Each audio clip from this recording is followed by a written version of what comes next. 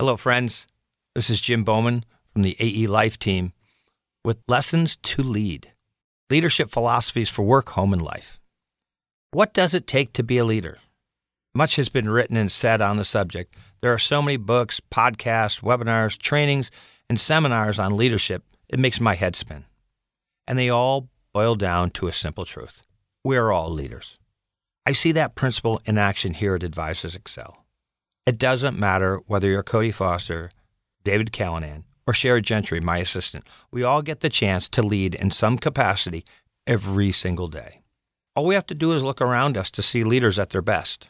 We can learn from them by observing how and what they do with the opportunity to step up to the helm, set the tone, and muster the troops. On the flip side, others also can show us what leadership is not. Candidly, I've probably learned more by observing what not to do as a leader than anything else in my career. Fortunately, I've had the privilege to spend time with great leaders over the years. They have taught me some of the best leadership principles and philosophies, and they've helped shape who I want to be as a leader. We can learn from two great leaders whose philosophies can be applied at work, at home, and in life. Coach Mike Krzyzewski, Coach K, as he's known to America, is one of the winningest coaches in basketball. During his 42-year stint as the head coach at Duke, he posted a win-loss record of 1,202 versus 368. Truly amazing. Much of that success can be attributed to the standards Coach K set for his team. He required each season everyone on the team, from coaches and players to staff, to agree to those standards and hold each other accountable for living up to them.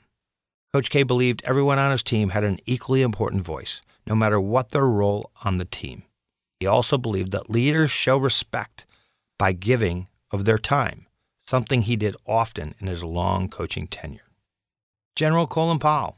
As an Army officer, statesman, diplomat, and politician, Powell understood what it took to be a leader.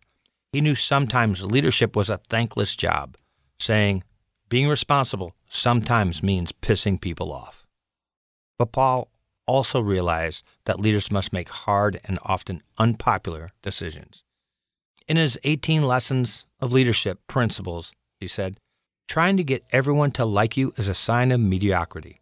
Ironically, by procrastinating on the difficult choices, by trying not to get anyone mad, and by treating everyone equally, regardless of their contributions, you'll simply ensure that the only people you'll wind up angering are the most creative and productive people in the organization.